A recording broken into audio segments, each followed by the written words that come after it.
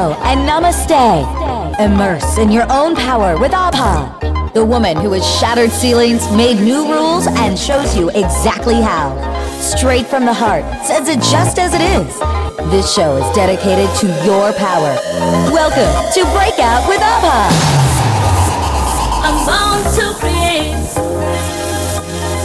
the love I appreciate. No license to I praise or reframe my brain. Freedom is all I see. Expanse is all I breathe. Move away blocks, 'cause you have to shatter.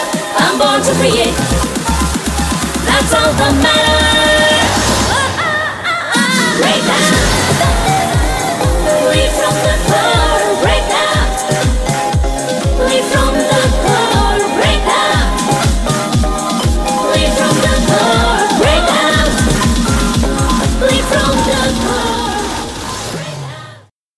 Hi, namaste, and welcome to Breakout with me, Abha. Thank you so much for watching. As you know, we bring on breakout people who are extraordinary game changers, mavericks, people who have been there, done that, made new rules, and helped us understand how to make those new rules. They help us understanding how to break out of what we find limiting and break into something that is absolutely necessary for us. And we learn from them something very interesting. That is that there are no rules out there. We make the rules all on the way. So my guest today is one of the brightest business women in India and globally, a leader extraordinaire, a very, very unusual chairperson.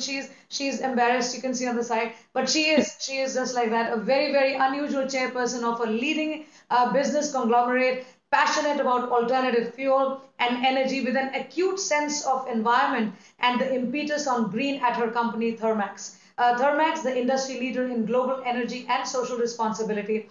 She is the new generation entrepreneur who does not believe in stereotypes, the true breakout woman. Please welcome Meher Pudumjee. Meher, how are you? Hi, thanks Abha for inviting me. I'm very well, thank you. I'm very glad that you're here because I know you're extremely busy. So we're going to do a quick thing. I'm working on women's leadership. Meher, I've authored a book called Nucleus Power, Women Lead from the Core, where we are looking at insights for women leaders all across the spectrum, not just in a corporate sector, but otherwise, entrepreneurs who would want to go out and do things. So we want to, you've got very, very impressive numbers behind you, and I'm not truly interested in that. I'm more interested in the person behind that number because I want to pick your brains on that and understand from you a couple of lessons in leadership, human strength, and as a woman, what do you advise to people, women out there who want to take up entrepreneurship and business? Mm-hmm. Okay. So for me, I know you. This is a family company, Thermax, and you came into a picture. I mean, you came in for a reason, and people thought inheritance has been a cakewalk for people who just walk in there, and it's all there for them. It's on a plate, and everything is easy. And I just want to put that message out there, and coming from you, it'll be a great message for everybody who's watching that.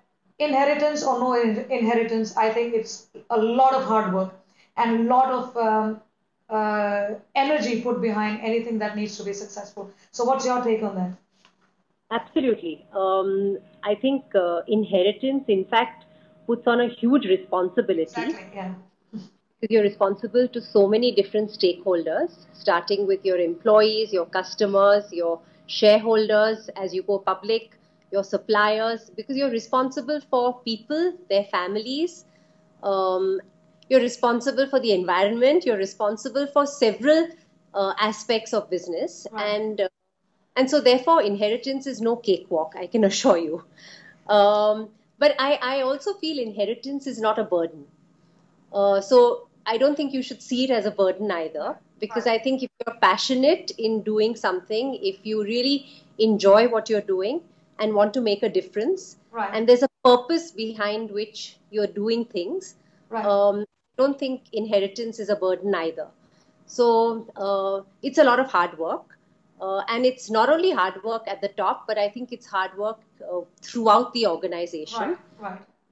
And I think we have a good team in place and a good set of people who have built this organization over time. That I mean that's exactly the truth, because people look at it and look at it as something very easy, and you go to a business school, get into the company, and everything is happening for you. That's not quite true, and one needs to put real work behind that. So under your leadership, Mayor, Thermax became an industry leader in global energy and social responsibility. So did you have of course the company vision was there, you as a person, and I'm again talking to all the women entrepreneurs and business women who are watching there. What were the key things that you chose as a path towards your strategy for growth for the company at that point of time? So first of all, let me tell you that that it was my mother who chaired the company before me, Right. and I took over from her in the year 2004. In fact, she turned around. It was during her time that the company Right. turned around. She took it to a respectable level before sort of handing over the reins. Right. So I think, I mean, in terms of you're talking about strategies for growth within the company. Is it like when we get in there, we have a little bit of a path for where are we walking towards? So is that this is something that usually somebody we'll have a vision and mission for a company, but then we'll also have stuff to do because we know that this is what's going to work for us and this is how what we are good at. So something of that sort. Sure. So basically, in 2004, when I took over, the company had just come out of a turnaround. And so we actually brought in a consultant Right. to help us in terms of really understanding what should our strategy be going forward. And some of the areas that we decided to concentrate on was, first of all, domestic dominance. If you want to be a leader, you Right. need to dominate in your home market before you can have the right to another market. Right. So the first thing was domestic dominance. The second was we decided to look at our international space. And earlier we were all over the globe, Right. and we decided instead of doing something like that, we should be very selective. Being in the capital goods sector, it involves not only sales but even service and regular maintenance of our equipment. Right. And so we decided that we need to selectively focus on a few markets, get a market share in those markets, Right. and be able to service our customers in those markets Right. to a level that is okay with us. Mhm. And so we decided to selectively focus on just a few markets, and that's what we're doing today. The third, as I said, since we had just come round from a turnaround, what stops when a company is not doing well is money spent on innovation and R&D. Right. And so we wanted to really kickstart the R&D engine. Mhm. And so we invested a lot of time, a lot of effort, and some money in terms of making people feel that it's okay to make mistakes. It's okay to kickstart the innovation engine again, because you can't afford to make mistakes in a Right. time when money is short. Sure. Right. So the whole kickstarting of that happened during that time. Right. And then we also decided to focus on the organization and building up the organization, training, investment in our people, because they had gone through a difficult patch Right. during the time of the turnaround. So we spent a lot of time and effort on doing that. So these were some of the areas that we really focused on at the time. Right. So as entrepreneurs, because we when people start out and when especially with women, I think they take on too much on themselves. So you just Mhm. mentioned you were already a big company, but you did bring in experts from outside to help you understand. But when people start off in their own companies, they want to hold on to most of the stuff and say, okay, I'm going to do it all by myself. How and that's where they probably also lose out on expert advice or other people's help that can come in, Mhm. and that's where they probably make more mistakes also, because when you do it all by yourself, everything you're the expert at everything, probably you do not know where you're making where the gaps and what things are happening. So your mother Anu Aga, she's one of the legendary people in the country. She brought in these consultants and outside experts to help you. You've already mentioned that yes, that happened in the company. Can you just tell us one more time that it's important to be able to bring in expert advice, coaches, and knowledge capital in some form for us to be able to see things through, and rather than doing it all by ourselves.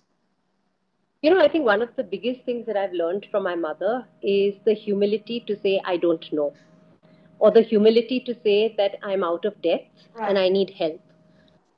And I think it's easier for a woman to say that than for a man. Right. Very often comes in the way of their sort of macho image that Right. I need to know everything if I'm in this position. So I'm really happy that we were able to bring in someone, and I think it's really important from time to time to bring in expertise. I mean, Right. it doesn't have to be someone really expensive, but it's nice to get a mirror Right. in some ways to look at yourself and also to get an outside in perspective. Very often you have a very narrow perspective of just the organization and you're so concentrated on what you're doing and what you want to do well Right. that you forget what lies outside. Right. So once in a while, I think it's very good to get in this outside in expertise, which we And did. that's yeah, that's actually very important. According to what I have learned over the years, that what people give you from outside, as an outside perspective, will always give you a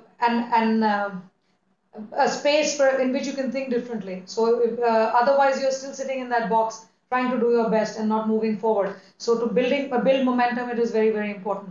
Mayor, your first opportunity with mistakes, chaos, and some sort of confusion was when you and your husband went to England and look after a sick plant in UK, and you did a turnaround there. So Mm-hmm. tell us about that what happened there, and you were still short of money, you were short of people, and you were just about short of everything. Yeah. How did you manage that? So first of all, when I joined the company, my parents always believed that I had to start at the very bottom. So after I finished my master's in chemical engineering, I came back to India and joined as a trainee engineer, one amongst 100 others who joined at the same time. If I remember correctly, we probably were about 4 or 5 women who joined at the time, but I don't quite remember that. And it was a very good induction program in the organization because we had to really go through the various departments before we were put in a division, including service at site Right. for a short time. In fact, today it's a must that everybody, whether you're man or woman, Right. spends 6 months at a site before you actually join a department in the company. Right. So after we joined, 2 years into that, both my husband and I, we were sent to the UK to turn around this sick unit. And it was great because I think we were just thrown into the deep end. Um, had had a great mentor in one of our directors at the time who joined us for a year, and who really taught us in terms of what is marketing and how we should look at what the customer requires and not try and just dump equipment that we manufacture in one market into another. Right. So we really learned in terms of marketing, we learned everything because we were just about 5 or 6 of us in the office. So from sales to service to production to procurement to finance. I mean, we were really managing everything. Right. So it gave me a super insight into how to run a tiny startup almost. Right. And we had no money. So I think the biggest value for both Firoz and me was the value of cash Right. and how to distinguish between cash flow and profits. Because profits is something that you can have on paper, but if you don't have the cash, Right. there's no way that you can make the engine run. Right. I mean, just little things like we didn't have money to fly to Germany to service a customer. And so we had to actually drive from the UK into East Germany and paint boilers, service the customer. I mean, it was looking back, you think, wow, we really, it was fun. But at the time, it was quite stressful. And it Uh, can be overwhelming, right? I mean, when you're so, in a place like this. But I know, I think when I hear you, you've come out of it. You've got your lessons from there, and I think the biggest lessons of your cash flow versus profit and being able to serve the customer. It's one of the key things that one learns in business. So Meher, there's a common thread that runs between all stakeholders in a business, and which is what I think we all need to know as business people or entrepreneurs. So starting from your the teams within the company to the customer outside the company, and the thread that flows between them, not just via the products or the service, but in terms of the overall relationship that is built. How is your company? Do you have a strategy out there which people can learn from? I don't think there's a particular strategy in that. I think it's first of all built over time, Right. and and there's a lot of training. We spend a lot of time in terms of training. So training our people in terms of, we've had many people come in and train our workforce in terms of how do you sell to a customer, Right. how do you engage with a customer, how important marketing is as opposed to sales. Right. So we try, and it's a matter of practice, it's a matter of trial and error. And also we've learned over the years that it is different in different, even in different parts of India. Right. It is different. Right. How to tailor make it to suit the customer in that particular region. Right. So I think it's something that's learned over the years. And you also, in a company, there's a very strong and powerful succession training system in Thermax, where everyone, I mean, people are rotated and everyone has an opportunity to get the best mentorship in every department, which is what I no, it's not true. No, everybody is not rotated or anything like that, but we have a very strong succession planning mechanism in place, Okay. where the top management team actually goes away twice a year for a period of 2 days, Okay. and actually goes through a list of most people within the organization, Right. what their skill set is, what their strengths are, what their areas of improvement are, Right. where are the vacancies in the company, what kind of needs do we need to fill in terms of training needs for that particular individual, so that he is able to take over either in a drop dead position Right. or in a planned position. Okay. So there's a huge amount of planning that takes place and has taken place over the last many years in the organization, which is led by our CEO and MD, Mr. Unni Krishnan. Right, right. So yeah, I mean, Mr. Unni Krishnan is one of the smartest people I've read about. So I'm going to call him also. I will. So you face an economic downturn, Mayor, and you said somewhere that it was good that it happened, because all everybody was saying, because I was watching one of your interviews on TV and this strip was running underneath Mayor Pudumjee thinks it's all right. So while the world was getting ready to crumble under pressure, you were fine. And so tell us about. I think it's a very powerful way to look at something which usually looks so dark to everybody and looks like everybody's going to fall. Where you actually got up and said that this was a good time for us to look inwards and figure what was going on. Yeah, I think I wouldn't say it was happy times. It was very stressful times. Right. But at the same time, I don't think you can do anything apart from change yourself when things are going wrong. You Right. can't change the world, Right. but you can change what you can do. Right. And so I think it was in a way a wake up call for the organization to say that, listen, I think maybe it's time to look inwards now, to look at how we can improve our quality, how we can up our services, how we can um, just look at different processes and systems within the organization. Are they right for the scale that we are today? Right. So I think it was just a wake up call for us to now look inwards Right. and really move and see how we could get sort of push up the ante, so that when the market once again opens up, we are ready to strike. Ready to strike. Super. So I think preparation and figuring out exactly where we stand, truthfully, is important, and what we can do ourselves to change within our space for us to be Right. ready. And preparation is key. Preparation, meeting with opportunity is the perfect way to look at things and wait for the right opportunity, right timing. So Thermax, Meher has been, and your father has been a key person behind there. Creating the value system over there. So businesses are all about profit, but if you do not have a proper value system in place, it doesn't quite work in the long term. So Thermax is known for its corporate ethics, and I'm really really keen to learn from you. That it's over the years that it has been built. How can people learn from you? I think a lot of it starts from the top. It always starts from the top. Always right. I think starting from my grandfather who started the organization and then my father who built it, they genuinely believed that that an organization is not built by hook or by crook. Right. Organization is something that has to sustain over generations. And I think that can only happen if there is a larger purpose to sort of growing an entity. Right. And my dad strongly believed that profit is not just a set of figures but of values. Right. So you can grow a business in many ways, but he genuinely felt that growth should be something that's sustainable. Growth should be something that has governance and ethics behind it. Right. And we don't want it. We want to sleep well at night. Right. And so hopefully let us grow keeping that in mind so that all our employees can sleep well at night.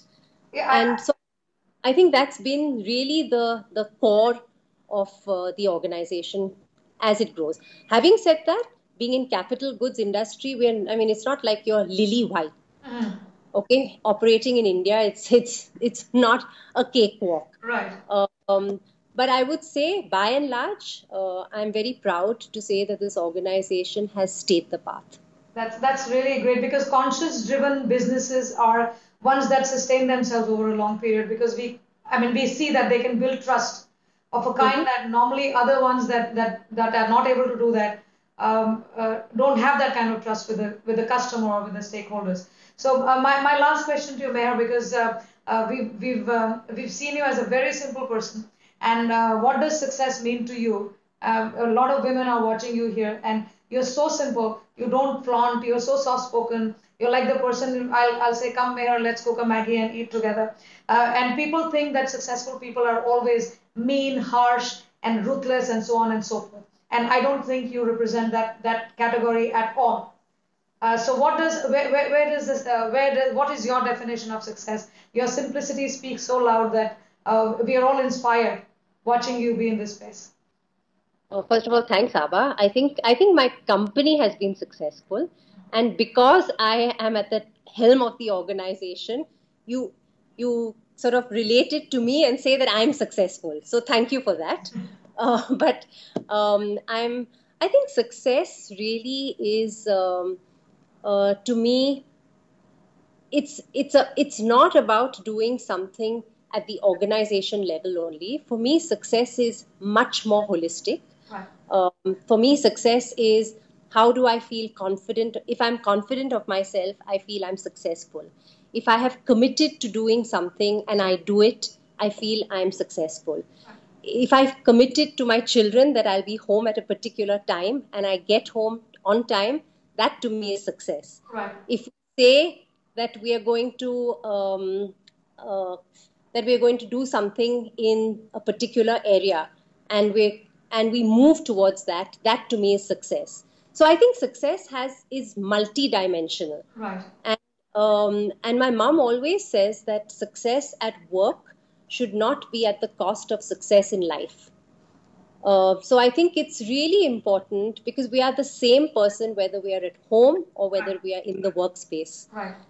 So I think if we define it more holistically, I think I am happier that way. Right. And I feel as long as you're at peace with yourself, I think one feels successful. One feels successful. Yes. So if for everybody watching, success at work means that you don't have to do it at the cost of success in life, and holistic success is what is important.